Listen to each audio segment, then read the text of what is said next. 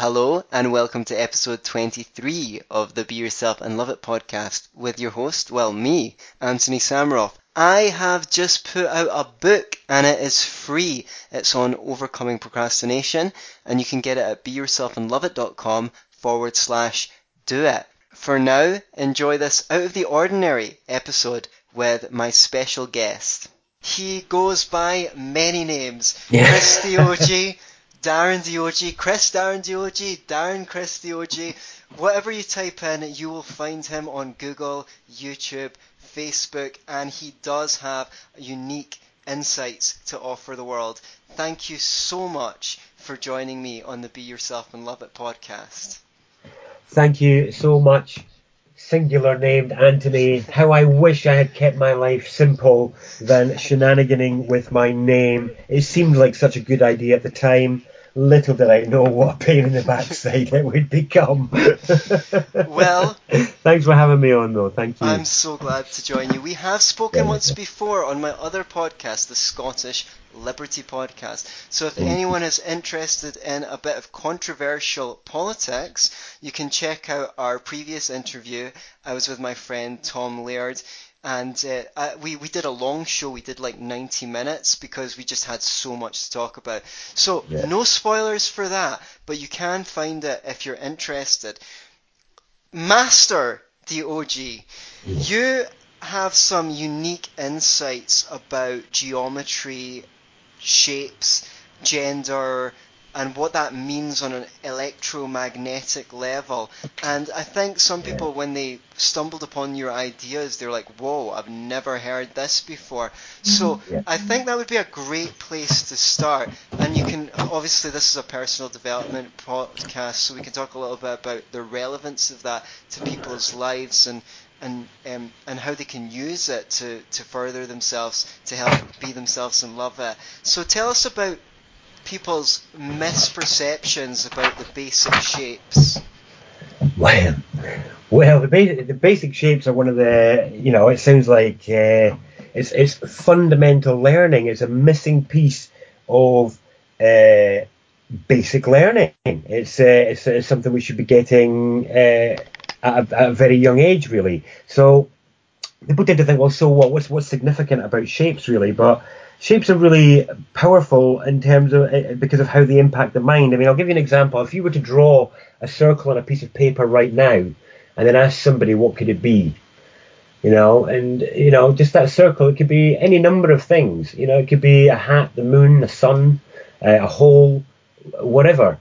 So our mind can use to turn certain shapes into all sorts of things. Now, if you were to then draw 3 circles on a piece of paper, and you draw 3 circles above each other, and you draw next to one of them a 1 and a 2, and next to another one, you write the letters R and B, and next to you have the word orb, and on the next one, you do a square and a triangle, and you have a circle, a triangle, and a square. That's so cool. That is so cool. Now, the thing is, how your mind processes number compared to how it processes shape, compared to how it processes letter, is completely different avenues of mind. Wow. But they are rooted in shape. And whether you like it or not, whether you believe it or not, your mind processes everything as a shape first. Wow. And what's interesting is that when, we turn some of these shapes have become certain sigils that we use to turn into words, which then we use to express our innermost aspirations and our deepest needs and whatnot. They're like the machine code of the mind.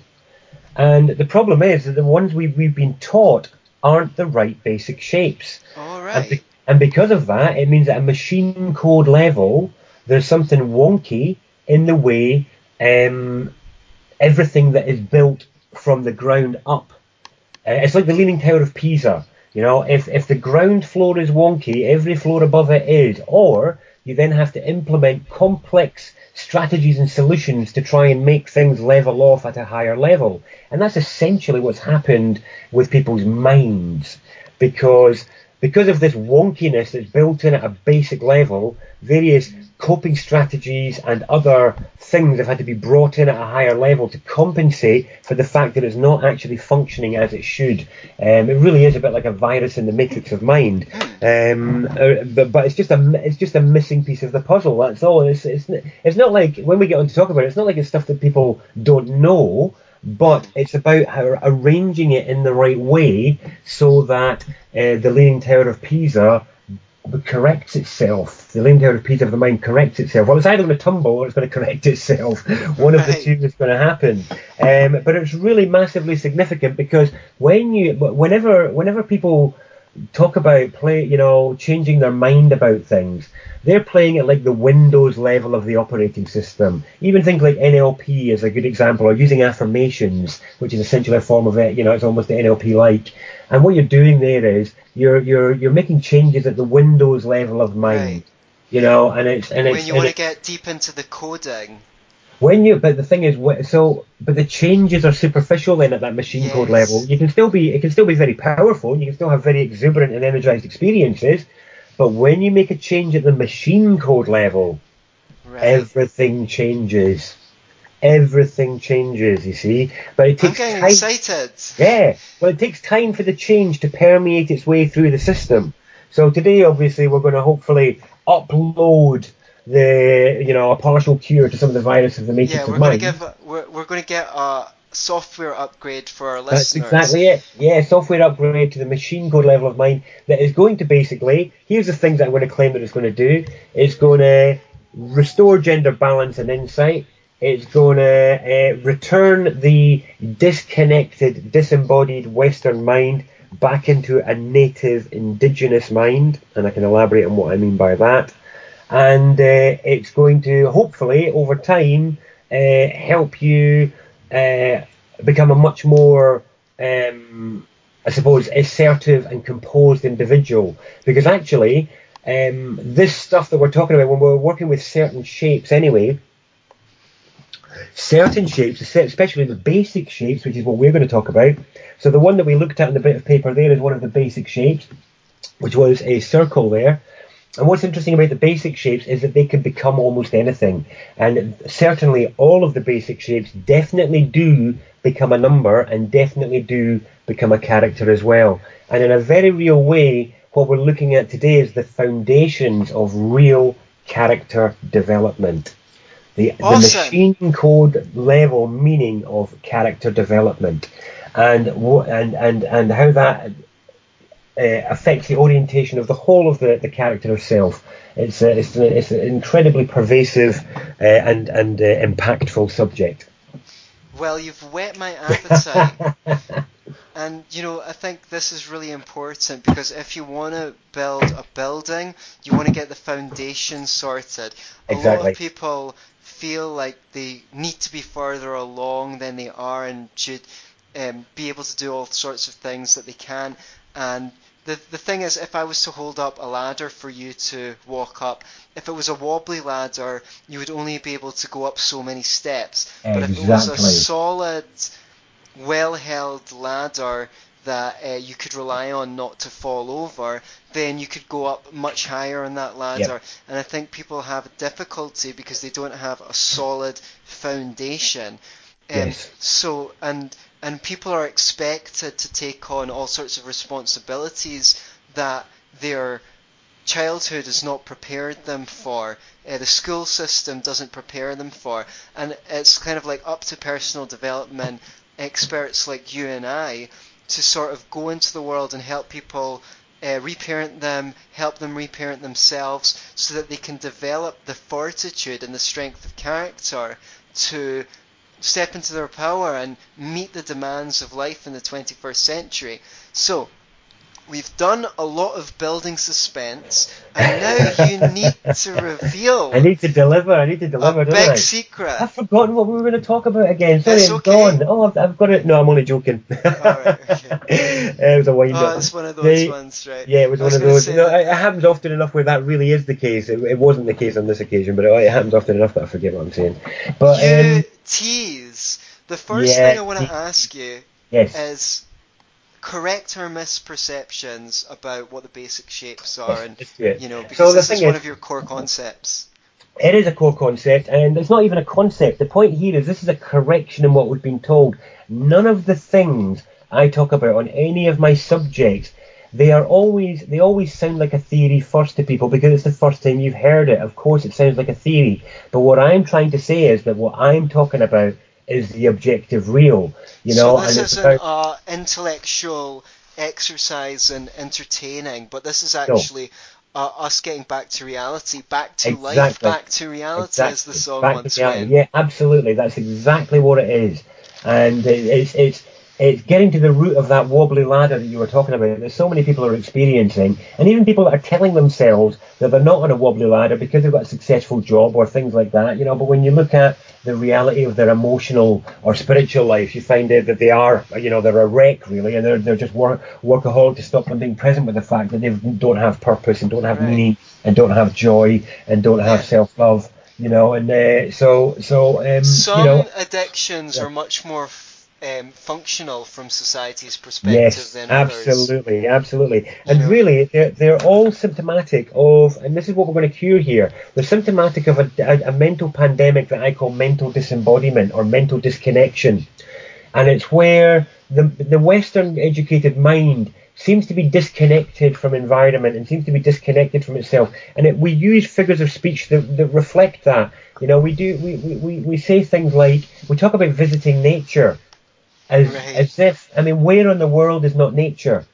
right, So you ask indigenous people if it's like fish talking about visiting the water. right, And there's little quirks. It's like you have Western people who refer to indigenous people without including themselves. And if you ask them if they're indigenous, they pause before they reply. right. And it's like the fact that you pause, the fact that there's any doubt there whatsoever, there's something wrong here. This subject of the basic shapes is the thing that's wrong because everybody listening to this, more than likely, by the very fact that they can comprehend the words I'm saying, was taught that the triangles, circles, and squares were basic shapes.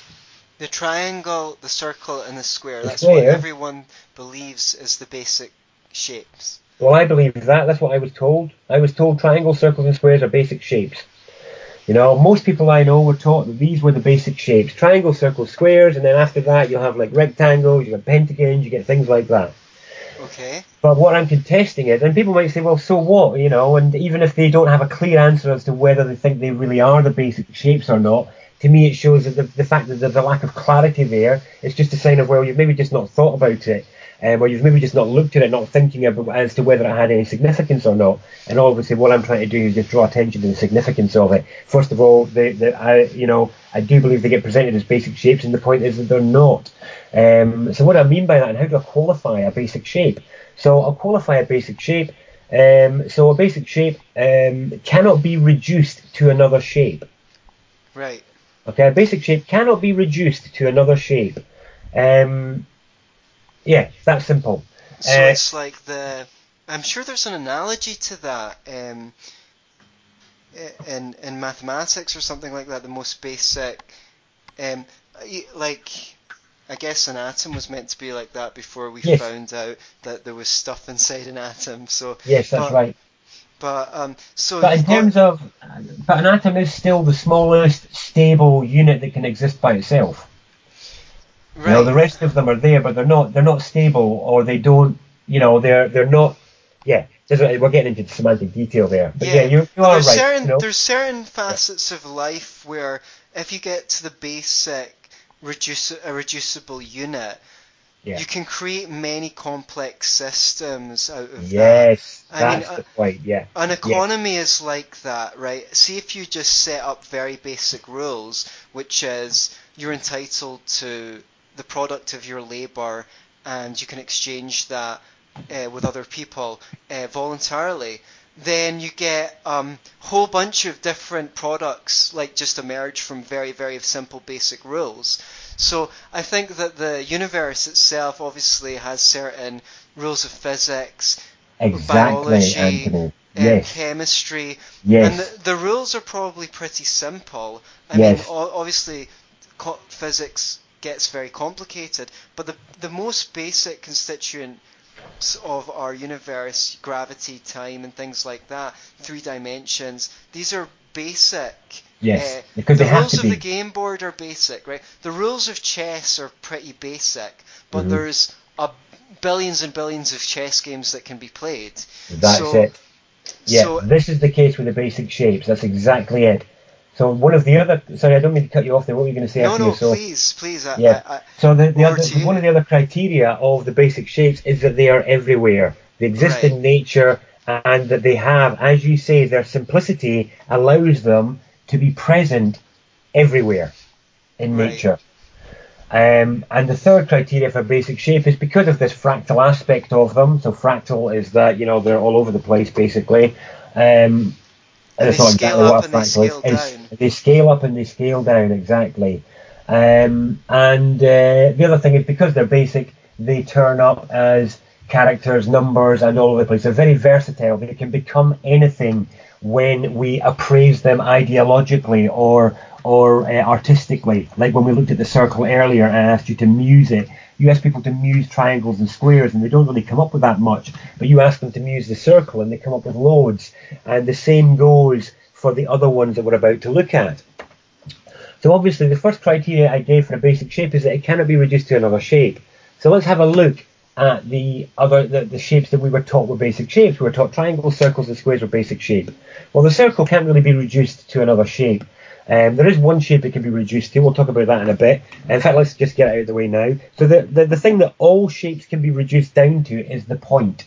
So the point is the ultimate fractal, because it's the point of the conversation, it's the point of life, it's the point of the mark on the page, it's the point of anything. And all sigil work, all character work, all art is about the moving point and the shifting point. So it's the ultimate basic shape that all other shapes stem from. So that's the point, yeah. So point, circle, but if we look at the triangle and the square and we say, well, it's actually made up of another shape. What shape are triangles and squares made up of? And in fact, so are pentagons, dodecahedrons, hexagons. In fact, all the other shapes you were taught are made up of this shape. What would it be? I know what it is, but I don't. You don't want to say, you want to leave it to me. Well, I Yeah. can say. Who's gonna? Shall we say it at the same time? 3, 2, Yeah, 1. two, A line. one. It's a straight line. Yes, indeed. It's a line. You were out of sync. You were out I of was sync out with of me. sync. I was out of sync, but Shocking. I'm on. But I've got a terrible cold right now, so I've got a 2-second delay on all thought and delivery processes. Well, you seem to be doing very well today. Yeah, until I erupt in a coughing fit at some point. So if I do erupt in a coughing fit or it's massively sneeze or something like that, I do apologise. It's just I'm a bit of a shivering, sweating wreck at the minute, to be honest. How dare you? How dare you come on my show and be in a coughing fit? I will never Well, it was either forgive that or this. cancel. It was either that or cancel. I couldn't do that to you, That especially when was you take the man up. that's definitely off the cards. Anyway, Yeah. we're So having a lot of fun, so I'm it's sure the that line. yeah, Yeah. it's the So line. it's The the line. line. Now the thing is, the line is a basic shape. Can't be reduced to another shape except the point. It can become anything. Ideologically and conceptually, it can become a letter, it can become a number, it can become all sorts of things. It exists in nature. There's this strange meme going around of people saying this: you don't get straight lines in nature. I mean, I don't mean to be negative in some way, but I can only assume that this is part of the war on some kind of war on reality or something like that, because straight lines are everywhere in nature. I thought it was just right angles that you don't get in nature. Yeah, you don't get right angles, exactly. But otherwise, you definitely get straight lines. They're all over the place. It just seems to be some kind of, like a bizarre part of the ongoing war on reality. So it exists in nature. It's wonderful. But the thing about the straight line is that it has a profound role in our psyches as to what it means to draw a line and what it means to make a point. And by us not being taught about the nature of the line and how it works, and it being really missing in our building block of our operating system of mind, and it being like literally a gap in one of the foundation stones, it means that loads of people are not very good at drawing lines and making points. It's a really important part of assertiveness. So when you say that, draw the line, what we mean is this is a boundary. Like, I'm not game for this, right? You don't cross the line, right? Well, all of those meanings and are everyone part needs of the boundaries. function of the line. Well, you have to look at what the function of the line is. You look in nature as to what role do lines serve. And the role is that they are boundaries, they are definers, they are the things that mark where one thing ends and another begins. And they are immensely powerful for that. And the point is that when we are talking in fractal, because the basic shapes are fractals, and because they fit already in the foundation of mind, it means that there is zero effort required on your part or mine to conceive that when I talk about drawing a line, that you immediately know without any effort whatsoever that I am talking about more than just drawing a line on the piece of page. Right. And it's effortless. It's effortless for you to slide up that ladder and conceive of drawing a line in a situation. It's effortless. And this and I think of cells, I think of borders around countries, and you know, all sorts of things. Yes. You know. Now, here's the thing about the line, you see, and this is part of the function of it, is because of what it actually represents, or what is an expression of, and it's actually an expression of masculinity. Okay. And basically, the line and the circle, which are two of the basic shapes, are the age-old symbols of the male and the female. It's the penis and the hole. It's the male and the female. It's the 1 and the 0. It's the on and the off. It's the originating pair. In fact, going all the way back, these shapes predate our languages. The most ancient Hawaiian deity is the blind god Io. And like I'm saying, it's not Io, it's line circle. It's not a name. These are shapes that we've ascribed meaning to, but the shapes themselves are the meaning. The shapes themselves have a primal, subatomic power that is incredible to tap. And the very fact that we don't get taught about it is because of the incredible capacity being able to draw a line brings us. You know, this is a huge subject, because it's a fractal subject now. We can now cascade off into all hosts of directions that can elaborate on the meaning and the significance of being able to draw a line.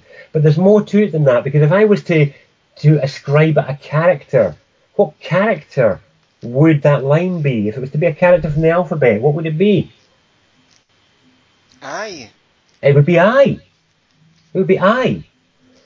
And the most oppressed minority group in this world is the individual. It is I. And the thing is, how many people subsume their own will to the will of others because they don't value the I enough. And it's really, these are tied together concepts. You can't separate the concept of the I from the concept of boundary and the concept of line drawing, because they're inseparable.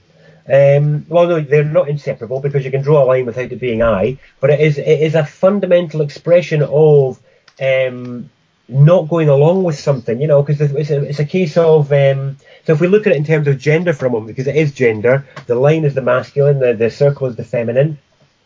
And this is why you find the circle everywhere in nature. You know, you find it all over the place, because nature builds in circles and then uses lines to define the boundaries between the structures that have been built out of circles. You know, and this is like, you look at the way the wonderful blobby body of ours is held together by just a few genteel, you know, a few firm lines in the forms of the skeleton allow us to have a lot of circles and a lot of blobbiness held together in great functionality. So you don't need a lot of line to have a heck of a lot of circle being well supported and held, sort of thing. But if you don't have any shaky lines, say, imagine your body without a skeleton, you know, you've just got a blob there. And in a way, this is very much what a lot of people are dealing with in terms of their personal integrity, their assertion, their ability to assert I-ness in relation to others. You know, how many people get dragged into things they don't want to do because they can't say no, they can't draw the line and say no, I'm not going to do that. You No, know, yeah. and it's a And deep related thing. it's like, if you might have heard this short Alan Watts thing about the interplay between these two personalities. Um, he calls them prickles and goo, and Yes, yes, there's a kind of prickly kind of person, very intellectual. Well, I don't know if you'd always say intelligent, because if you're very intellectual, you can convince yourself of anything, and I think that intellect yes, yeah, only becomes intelligence when it's met with creativity. So someone like Einstein was very intellectual, but he's also very intelligent. He could originate theories that other people who hadn't seen before, and so forth. So there's the intellectual, and when you come across him, and he seems awful dry.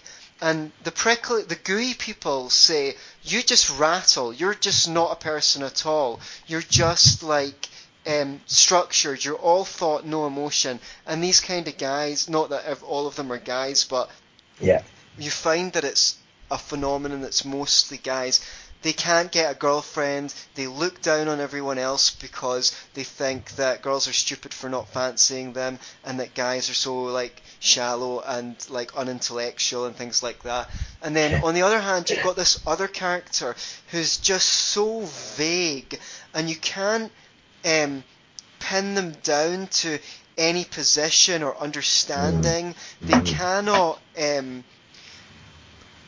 They lack clarity when they talk, but maybe they can paint beautiful pictures, or they're great with a guitar in their hands, or you just never know. And they're the more feeling people, and they yeah. can.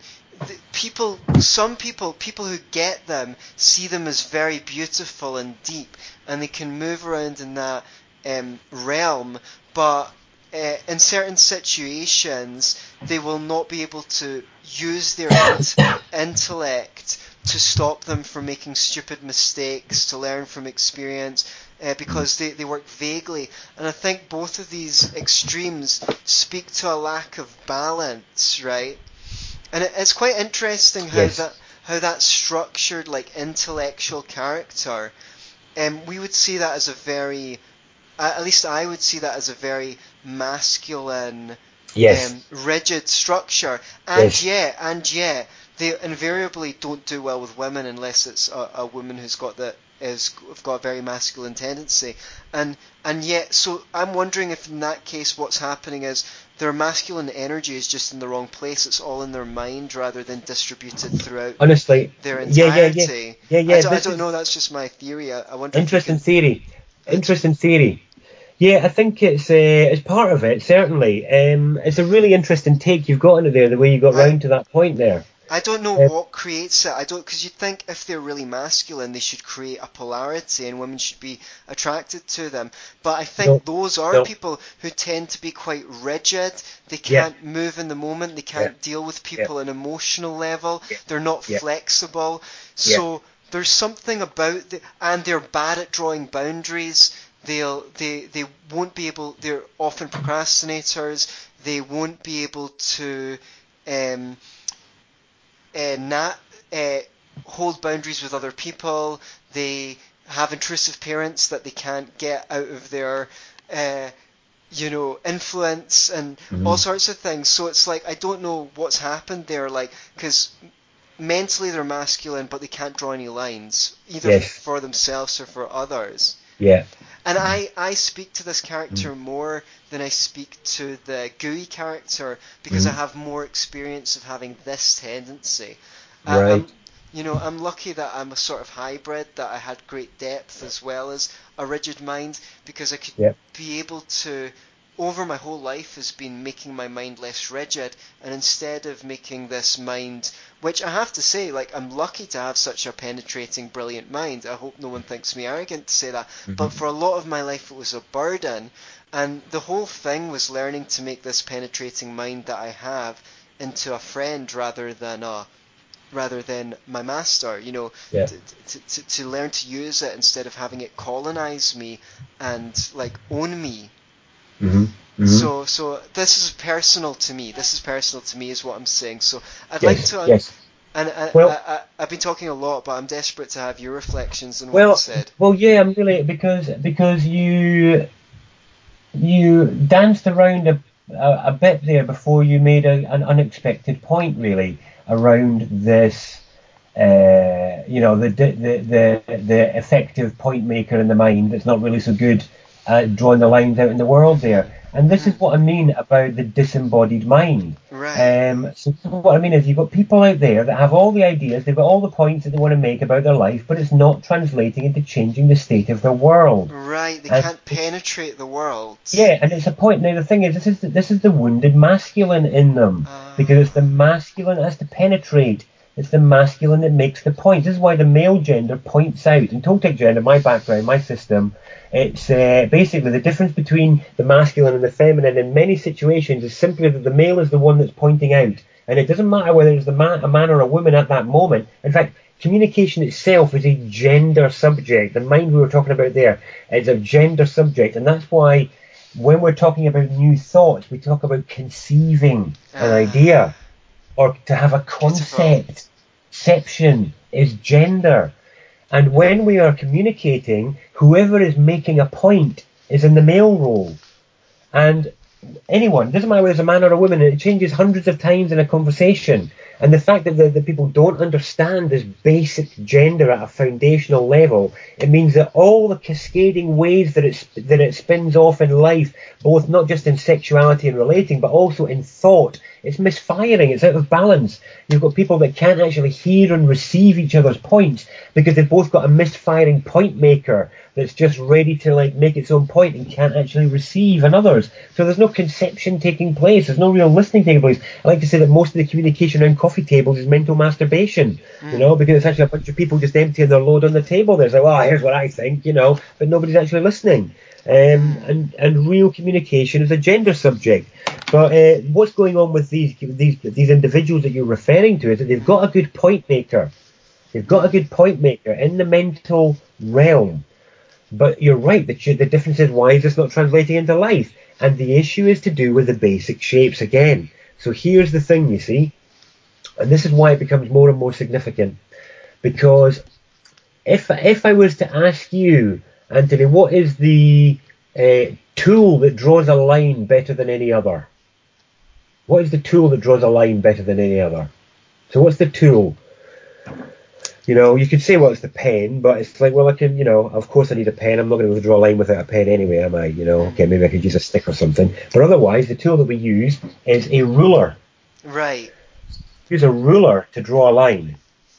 Nice. Now, the thing is, again, because we are talking in a fractal here, it is effortless to know that when I'm talking about a ruler, I'm not just talking about the stick that you draw a line against. I'm talking about the one who's in charge of a state.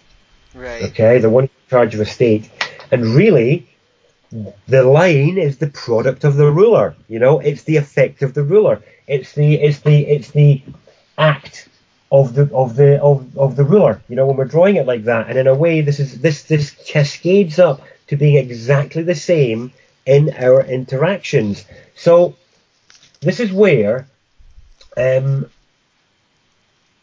you get. So if you look at so we have to also finally here look at the third basic shape, and then I'll knit it all together if that's all right. Sweet. So the third basic shape that we get is the most obvious in nature, and we get it in cloud formations and water formations. We get it in shells. It's the shape of the galaxy. It's literally everywhere, and that shape is, of course, the spiral. Okay, you get spirals everywhere, and the spiral is what happens when the masculine and the feminine are in balance. So when you have the line and the circle energy in balance, you get a spiral, which is the line that arcs or the circle that can't complete itself. And so all three of these interact in different ways in our life. And I want you to see there's loads of people are going about spiral dynamics these days, but there's some fascinating details about the spiral that's significant, but I don't want to end up go digressing on the point of the You don't want to spiral. spiral out of I don't want to control. spiral out of control. Exactly. We need to So, draw a line here, make a point. So that's our third basic shape. We had to get it in there, okay. and really what we have because most people when they're looking around will see spirally related stuff. Now the thing for us is when we are. I'm just trying to think how to weave this into the subject, without getting too esoteric on this podcast. So if you look at, we're going to have to look at the ruler again for a second. So, but to wrap up what we're looking at on the ruler. So what else do you use a ruler for? So you've got, all right, you draw a line for it, and we've talked about conceptually it can be a stick or the person who's in charge of a stake. But this ruler that's a stick, it's also got some numbers on it. What are they for? What do we use them for? Measuring. Measuring. That's exactly right. We use them for measuring. So in maths, those numbers could be anything. They could be millimeters, they could be centimeters, they could be inches or whatever. So the general name for that is values. So you have various values, and you see you use the ruler to measure values.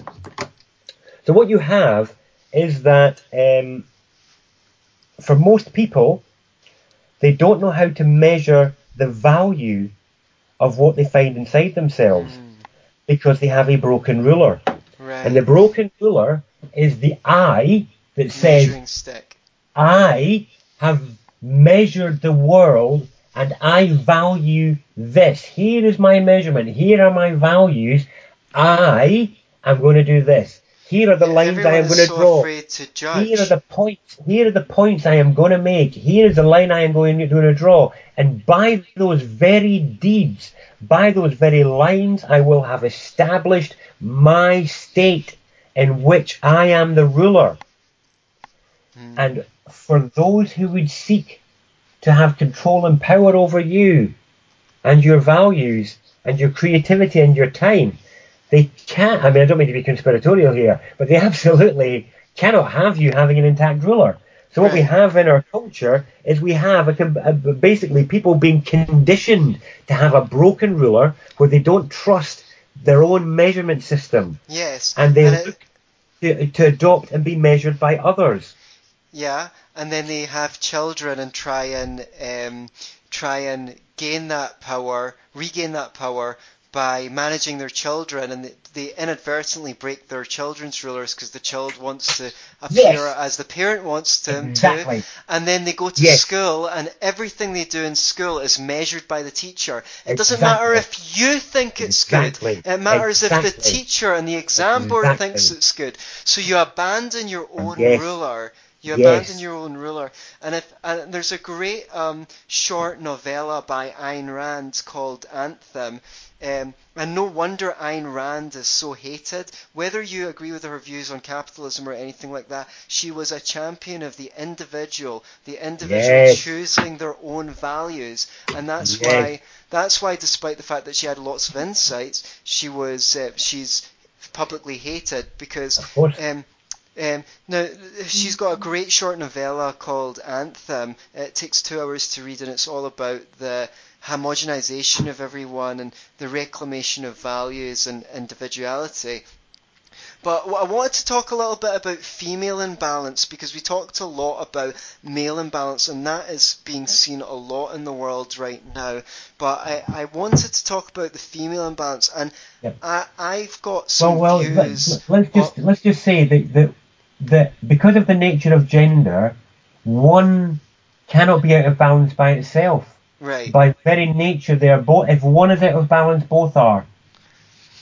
Right. So if we think about the feminine, and we all have all of these dimensions in us. I think Shiva was sometimes depicted. If you look at Shiva, the pictures of Shiva, he's got quite a feminine look, look to his face, and was also often depicted as half man, half woman, even though he was a male and married, because it represented the fact that he brought both his masculine and feminine side to their full potential. Because supposedly he was the Adi Yogi, the first yogi. I don't know if that's just myth, or Right. if he Yeah. really was the first yogi. But so when I think of female imbalance, if we see it as the receptive principle, what Yes. comes to mind for me, and I don't know if you think similarly, is shopaholic on one hand, eating junk food, just putting things in, you know, and uh, an excess of substance use, I need to receive, Mm, feeling mm, insecure about money, but that's one aspect I think of female imbalance. The other thing is not being able to attract a partner, being yeah. able to attract the right job, not being able to attract the right friends, and so on. Because you Yes. need to be able to receive from the universe Mm, and if you are one of these people who, like, and I've been there because I'm a coach, and you want to help people, but you also worry about money and charging people, and I hate doing the pitch. It's like, if someone offers you money and you're like, oh, I don't know if I should take that, you know what I mean? That's like a female imbalance. It's an inability to receive. So yeah. I was thinking about that in terms of maybe being receptive to the wrong things, and Yes. also and trying to receive too much of the wrong things, like, as I said, shopaholic, but also an inability to receive the right things. Can you speak to that, or add anything on top of what I've said, or correct anything that I've said Well, that's there's wrong? nothing to correct. It's a really interesting take on it. I've never heard it put quite that way. Yeah, there's nothing to correct it at all. So that's so the feminine principle isn't just receiving, but I love your take on it there. It's also about acceptance, and Oh, right. because the line is about saying I do not accept, whereas Hmm. the circle is about I accept, I Ah. accept, and And all the so great yogis have said, accept the present moment, because then you can work with it. If you don't accept it, your lack of acceptance gets in the way of you taking perfect action. yeah, yeah. Now, the thing here, though, is in terms of the negative side of it, is that we can then start to accept our own status quo too much, Right. or we can become overly tolerant of our own habits Hmm. and overly accepting of being the shopaholic or overly accepting and so this is all that it becomes almost like a spiraling, a downward spiral of this spasmic point making or ineffective point making or line drawing that then leads to continued undesirable behaviours. It's interesting you use the term of attraction because in the gender work that I do, it is an expression of electromagnetism, and the electrical is the masculine. So that line drawing energy, that the thing that produces the line is like electric charge, Hmm. and the feminine principle is magnetic and radiation. Hmm. And so this is where that attracting comes in. And you're right, it's misfiring basically. If it's not attracting the things that you desire, then Hmm. there's something wrong at the basics. Now, where we have to sort it out is we need to get the gender balance right within ourselves first, and then it will cascade into the world around us in attracting us the right things, which is basically every single person out there knows right now the lines they need to be drawn in their life, the things they need to be Hmm. saying no more to, the people they need to be saying no more to, the things they should no longer be accepting, no longer tolerating. These are all points that need to be made or lines that need to be drawn. And those things would assert your state, would assert the world of your eye. And, if I was to say to people, if you were to be in charge of a state, if you were to be the ruler of your own Hmm. state, what would you like to see in it? How would you like people to live in it? How would you like them to be treated? And and you as the primary individual in that state, how would you like to feel about things? And in our lives, whenever things go by that don't match up to that, and we let them go by without raising our hand, making a point, and going, I don't accept this. Right. Every time we let that go by, we are letting ourselves live in somebody else's state. Right, and you're exciting me because I'm thinking about things here, right? We've got certain, like, capacities, even when we look at our body, to shield ourselves from things we shouldn't be receptive to. If Yeah. you went into water and your cells didn't have a power to not just let the regular laws of diffusion happen, all your salts would rush out of your cells into the water, and all the chemicals in the water would rush into you. So at some point, we've got certain defenses. You don't want to be receptive if you're in a radiation zone. You don't want to be receptive to the radiation. So if we think about that emotionally in our lives, maybe what happens is when we're childs, when our personalities are forming around our environment, we learn to shut down our receptivity because there's poisonous influences around us. And then when we get out of that and we've got positive influences around us, how stereotypical is the story of someone who's got low self-esteem? Finally, they meet someone who thinks they're really beautiful and loves them. They can't receive the love, so they screw it up, for example, because they've still got their defenses around. They didn't want to be receptive. By the same token, we learn to be receptive to things that we don't want because we're used to it. And if you don't accept your overbearing mother's intrusions, then the punishment will escalate. She'll get worse. So you learn to put up with things you don't. And this is your teaching, seems to me, I can't speak for you, but what it suggests to me is like going in and doing an inner audit of like, where am I standing on what I receive and what I put a boundary around, or what I draw a line.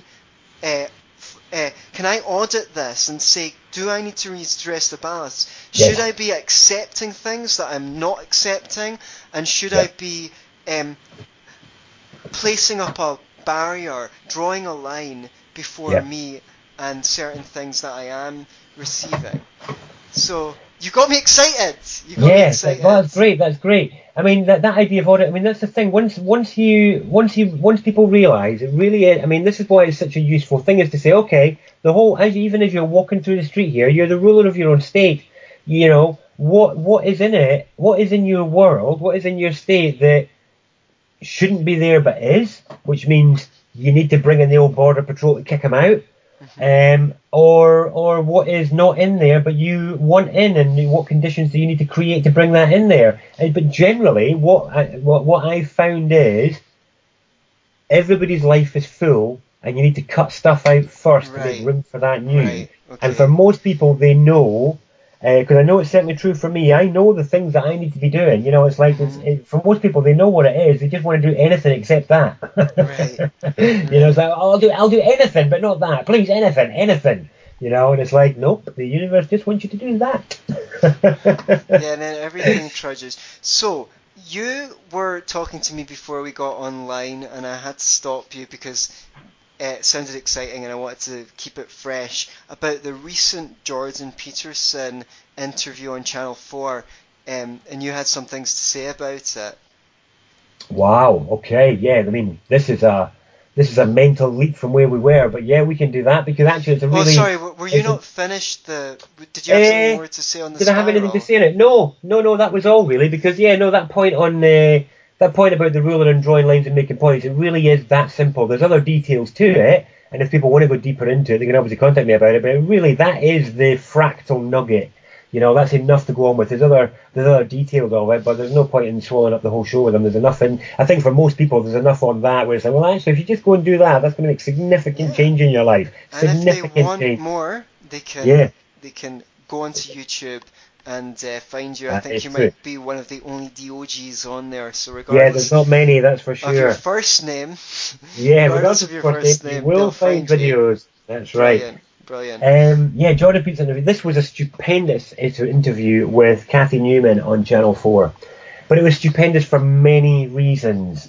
Now, partly to do with the horrendous way both Cathy Newman and Channel 4 have handled the aftermath of it, and I would have to, I mean, in my opinion, it is immensely toxic how it's been handled, and tragic, really, because what was, in my opinion, a tide-turning interview for the entirety of mankind against cultural Marxism and toxic feminism, you know, a massive, massive turning point has been spun, to to benefit the Marxists. Oh, has it? Is it? Are they winning? Yeah, they're winning now. Okay, well, tell me. Yeah. Okay, so the interview was beautiful, but now I have to say that interview was perhaps the best example of 80s gender stereotypes played out live and unconsciously in public that I have ever seen. Wow. And the reaction to it, yeah, go on. I was just saying, so Jordan Peterson talked a bit, part of the interview was on gender issues and misconceptions, where it's widely believed that certain imbalances in the outcomes between men and women are driven by discrimination, whereas when you look at the data closer, more of it seems to be down to the different choices that men and women choose to make. For example, that's basically it. People talk about, why aren't there more women in science, for example?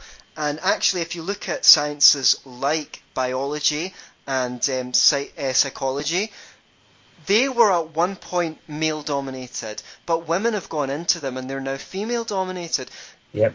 Because I've met a bunch of female engineering students in my life. I think, well, I say a bunch, I mean 4 or 5, almost as many as male engineering students that I bumped into. So they exist, but broadly speaking, women aren't as interested in engineering as men are, broadly speaking.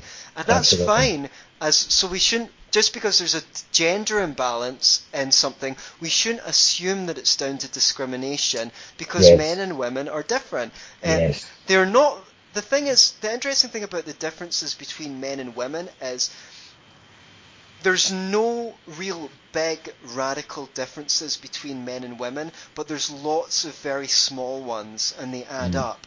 And so within the category of women, there's more variation between women and there's more variation between men than there are between men and women. But if we total it up and average it out, the little differences add up quite big. So I just want to give that context for anyone listening who hasn't seen the interview.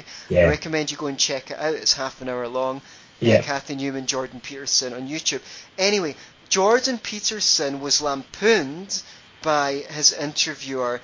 She didn't go as far as to call him sexist, but she did suggest, I think actually there's a pretty good moment in it where he stumped her and he said, I've got you, haven't I? And I really admire her for going, well, yeah, you have actually. And she took a minute to collect her thoughts. But what I would say for Jordan Peterson is he was very composed and he kept his cool. He was inspiring and impressing.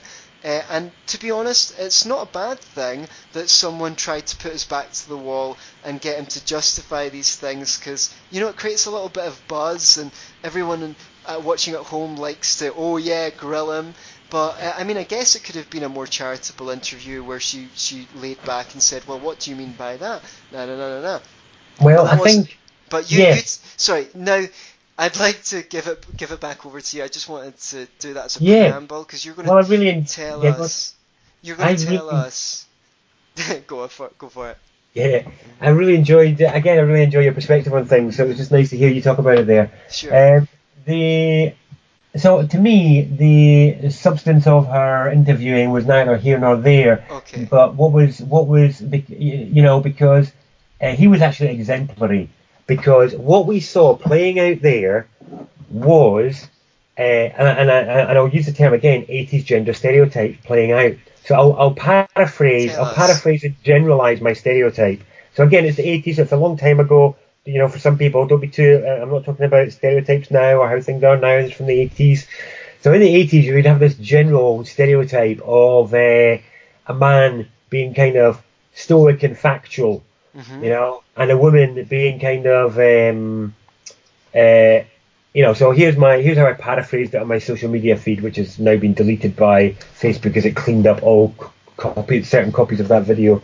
But it was basically, man can't explain this thing with facts. Woman completely misunderstands, gets wound up to near hysteria by her own misunderstanding, and then seeks to attack off the basis of that misunderstanding. That's so true.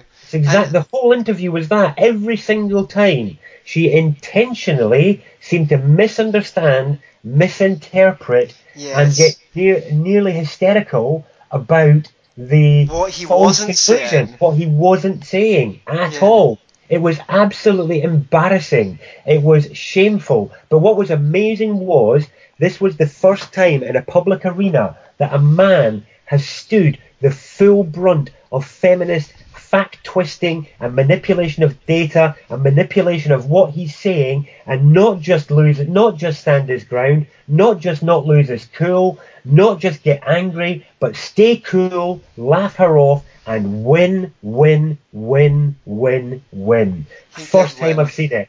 Amazing on every point. Now, I can't believe the feminist press in the backlash of this talking about how she had him on some points and gender pay gap and stuff like that, because it's nonsense. I don't understand how any intelligent person could listen to that debate and think that she won on any point. I honestly question I don't care what PhDs they've got, I question the intellectual capacity for being objective of any individual that actually genuinely thinks that she came out of that looking good in any way, shape or form. No. In fact, The Spectator the next day, in The Spectator it said, that I can't remember who it was that said it, one of the Spectator's commentators was like, he had never seen an interview go so badly for the interviewer, and even questioned how could Channel 4 even let it go out. Yeah. But of course, I think there has been some PR on that, because now, if you search this interview online, you'll find nothing about the astonishing and exemplary performance of Jordan Peterson. What you will instead find is the words misogyny and abuse. Right. And it is because of the fact that because of her terrible performance, there was a lot of people calling Kathy Newman a bunch of names on Twitter. Yes. So, and they focus on the trolls rather than Jordan Peterson himself, because you can't call Jordan Peterson misogynistic. There's nothing to cling on to there. He's never said anything misogynistic. No. And the thing is, what I find is, because I've spoken to some people who identify as feminists. I did once. I'd rather just say I'm an egalitarian, because I don't want to come down on either side of this, like feminist versus MRA camp. I'm an individualist. I believe in individual rights. I believe in individual rights. Women's rights, men's rights is absurd. An individual has rights.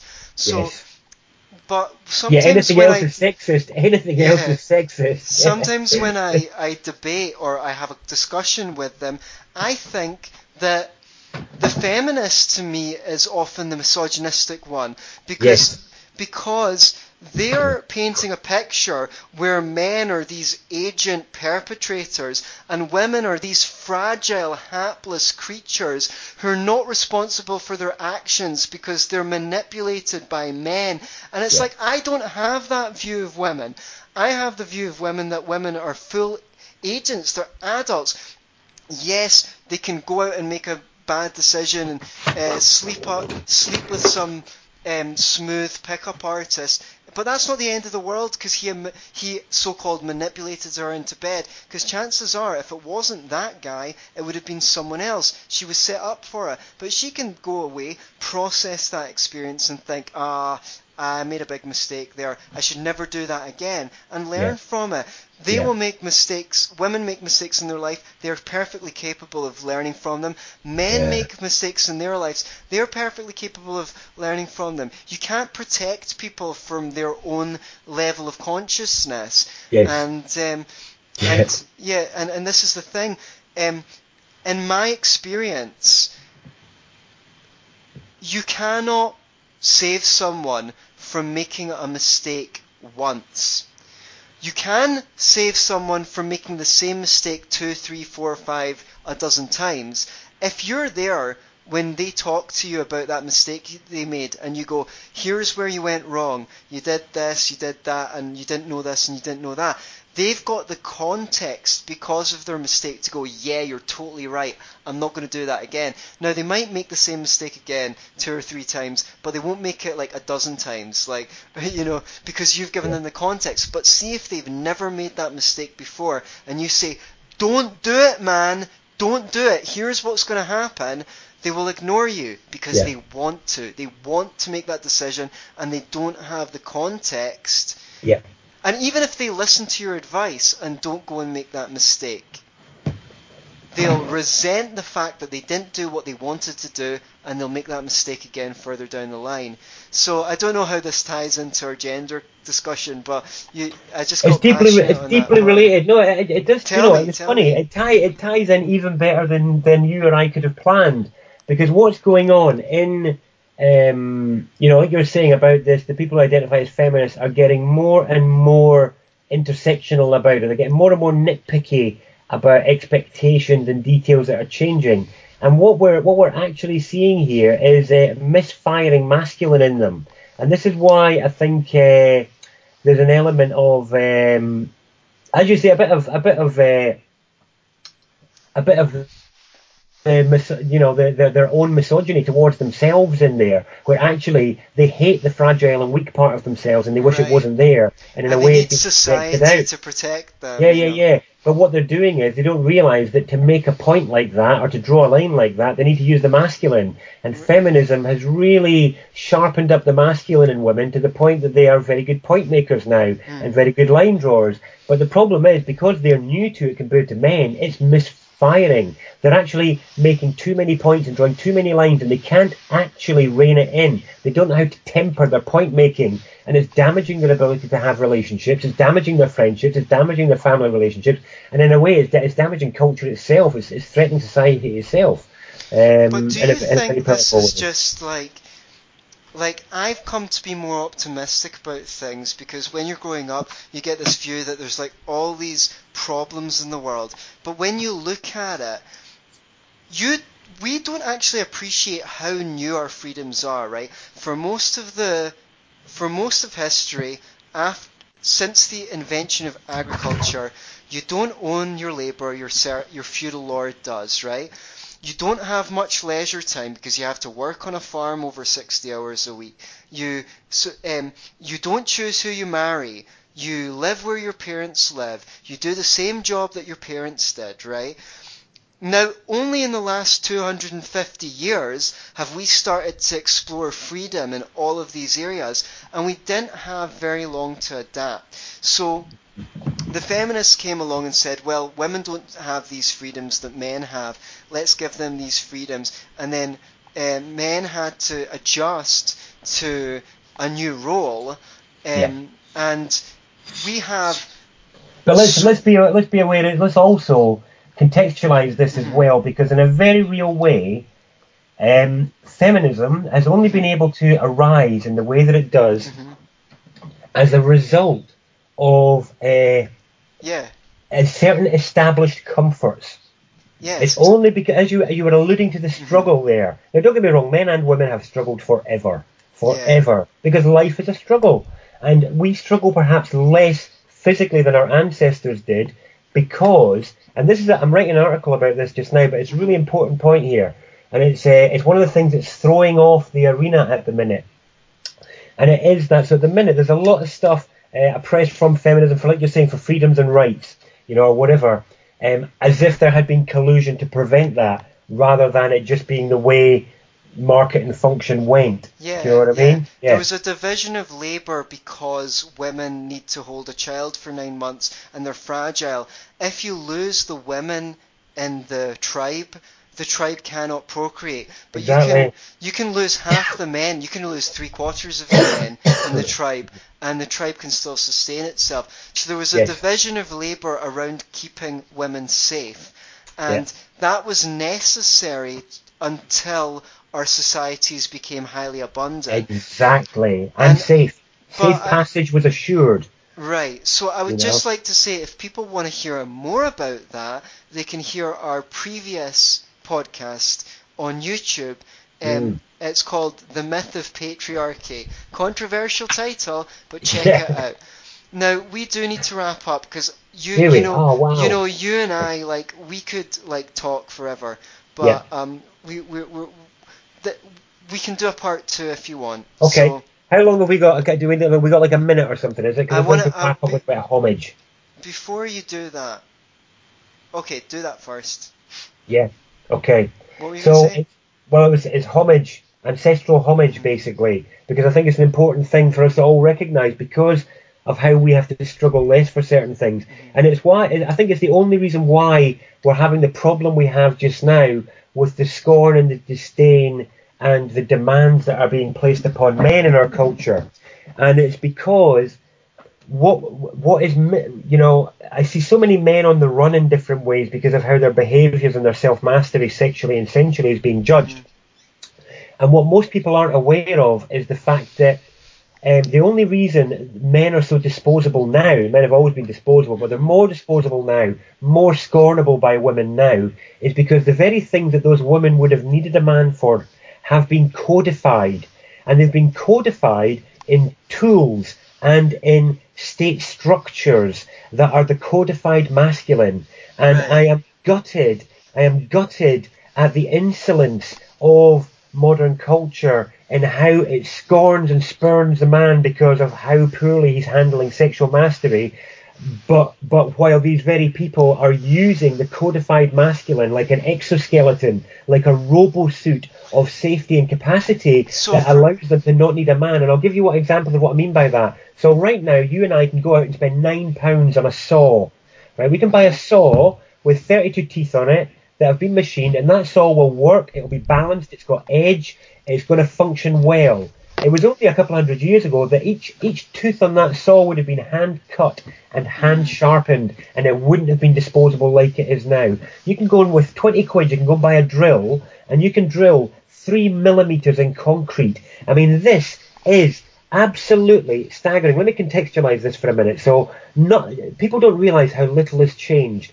It takes as long now to forage the food, the wood to make a fire as it did 10,000 years ago. You cannot do it any quicker. It takes as long now to build a shelter from nothing as it did 5,000 years ago. You cannot do it any quicker, except for the codification in tools and machinery and roads. And this is our ancestors, this is our fathers that have given this to us. It's just lying there for us as a gift. And to me, the petulance and the kind of arrogance with which it's been picked up and worn like an exoskeleton of safety and comfort, which it is, and then used to attack those very men as oppressors and thieves and abusers when they actually laid everything at the feet of family and women. I am outraged. I am furious, especially for the very fact that these women are wearing masculinity as an exoskeleton in their fancy smartphones and their cars and their roads and the police that they call and the state structures that they depend on that men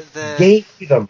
Yes, and on that point, it's like if you're a single mother now, you'll get more welfare. You might get a free house and things like that. Most of the tax money to pay for that came from taxing money from men.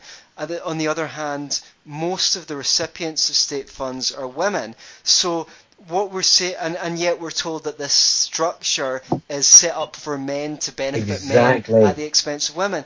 But it's not like that. Men want to protect women. It's a natural instinct. And we've created a societal structure to do that. At the same time, a famous feminist once said, "A woman needs a man like a fish needs a bicycle." Well, stop accepting welfare paid through taxes by men then. If you stop using tools. Stop using tools. Stop using tools. Stop using vehicles. Stop using machinery. Otherwise, you're gender appropriator. Appropriator. It's appropriation. So they've appropriated the fruits of a gender. Yeah. Appropriated the fruits of a gender, the gifts of a gender, and then claimed that it didn't come. Basically pretending it didn't come from there, and now can say they don't need you because it's been so well codified. Such a good job has been done of handing over what the men have achieved over these millennia to make the wild and harsh world habitable and comfortable. And notice that feminism only arose when it started to get comfortable. Then you've got women now. Let me just finish here. When you've got women now, you've got these women now who will be sitting in plush offices looking out thinking, man, this is what they've been keeping from us all these years, these comfy offices and warm things and blooming, coffee machine. Just like, no, No, actually, it that was is the going most down a recent mine. fruit. It was going down Yeah, a mine. And this is the thing, it's like 93% of workplace deaths are still men. Where's the yeah. gender equality there? That's where the gender pay gap comes from, is the fact that the dangerous jobs are men. Women are not pushing to go down mines or climb up construction towers that are hundreds of feet above the ground or to go on the oil rigs. It's a complete nonsense. They're just pursuing the top jobs and the most prestigious places. It's just a nonsense. I can't believe that it's seen as a tenable sort of gender pursuit at all. It's just such a twistedness. I don't even know where to go with that. You know? Well, wherever you're going to go with that, I'm sure we'll catch up on it. Before we Yeah. go, you said you wanted to disclose the biggest lie that Oh you'd my. been told, Oh yes. Yes. and you said it was a quick one, so let's hear what it Yes. is. Okay. So there's loads of things that I have been lied to about in the basic structure of our culture and the way it's going. Things like, um, where to start with that? There's a whole list. For example, benevolent governance. Right. There's been numerous lies. Benevolent governance was one lie. The premises of feminism, because I used to be a feminist, is another lie. But none of these are as big as the one that I want to share now, and it's mainly because it's as big, but the impact of this is bigger than any other, and it is that a family is a burden. Oh, right. Okay. The family is a burden, and that children are a burden, and that it's a reasonable thing to not have children. And again, I think this is to do with mainly the ability to enjoy oneself in pleasures and individual personal pursuits these days that causes people to go off it. But I think as a culture, we're kind of turning against children more and Hmm. more. And Definitely, especially in Western nations where we've got such yes, a low birth rate. yes, it's really dangerous. That's the point. What's happening here is, you're right, the birth rate is actually dying in Western nations. And the only reason the birth rate looks like it's going up is because of migrancy. And in a very real way, the white races of the West are dying. Hmm. And it's because of the so-called birth control. What it's actually done is it's basically it's ended the natural matching of birth rates in the West and the East and the Middle East. And people are not seeing the impact of this. It's huge. And this is about the tree of life here. And what we're talking about here is people that are choosing, for numerous different reasons, they're reasoning themselves into ending their entire genetic lineage. And to me, I cannot believe that you can take a native, amazing entity of a human, stick them in a box for a number of years, and convince them of something like overpopulation by showing them some pictures of cities and then some pictures of some starving people, rather than the thousands of miles of empty fields and uninhabited places and mountains of food that go to waste.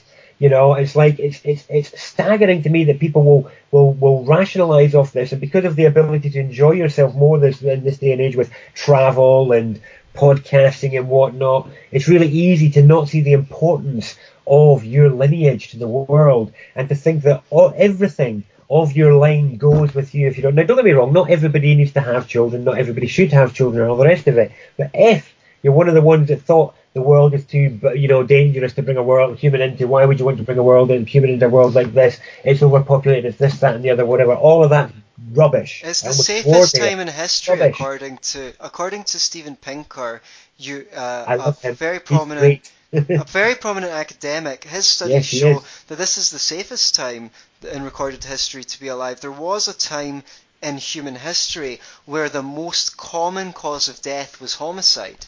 So the main thing is just like if Wow. you, Really? That's yeah, horrific. yeah, That's that was the main horrific. cause of human death because your tribal society, Yes. hunter-gatherers, Yes. hunter-gatherers, a hunter-gatherer lifestyle could only support so many on the planet, and when resources were scarce, tribes went to war. Of So, course. Of and course. and also, if you had too many kids for the tribe to support, you'd just commit infanticide. Yes. You had Yes. to. So, this is how far we've come. Well, let's be The clear only here. Let's thing be I'd clear say in here. this point, Abortion is infanticide.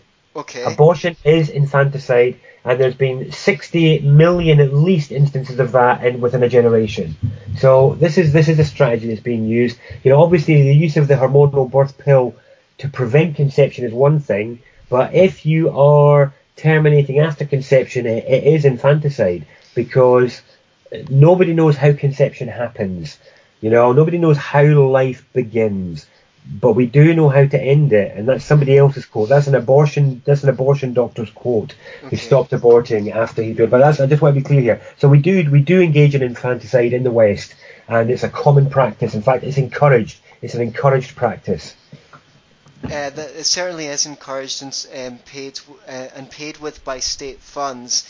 We Yes. can get into the political element of it Yeah, I realised that another was a time, controversial pro-life statement another there. time, because we really are short on time. Yeah. The only thing I wanted to say is, even though we live in the safest time in history, we live in the most comfortable time in many ways. We have a Hoover, washing Yes. machine, dishwasher, and what have you. Yes. We do not live in the most peaceful time in the mind. And I think this is in Mm-hmm. part because throughout history, people had to work on a farm, so their body was strong. Most people, if you did farm work for 2 hours, you'd conk out and you wouldn't wake up the next day. You might not know that your body was meant to be strong, but your body knows that it was meant to be strong. So if your body isn't fit, if you get out of breath quickly, if you've not got the muscle mass you should have, if you're not flexible because you sit on a chair all day, your body knows that it's not in the condition that it's going to be, and produces anxiety and fearfulness, and probably depression, probably other conditions. Most people couldn't climb up a tree to save themselves if a tiger ran out after them. That wasn't the case throughout human history. The other thing that I think is a contributing factor, and I'm sure there's more than these two, is because we didn't have all the distractions we have now throughout history, if you had an emotional upset or upheaval, you're working on a farm, you've got nothing to do while you're working but think about, feel about, process the emotion and move on.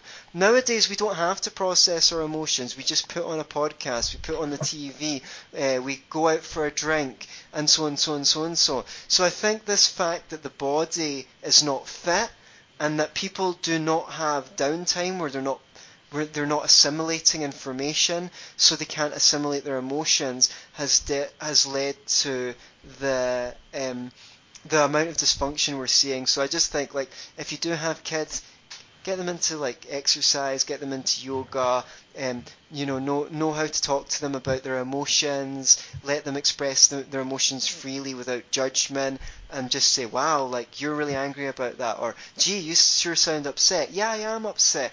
And give that free emotional expression literacy to your kids, and we'll avoid a lot of the problems that we've seen from our modern society.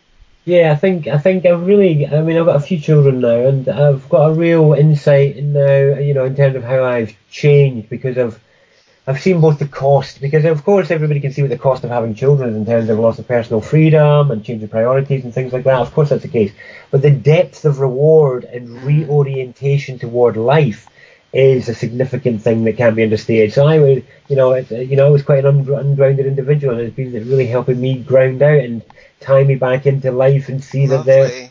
and to not give up as I otherwise would have done, to give up on people, to give up on the world, to give up on life.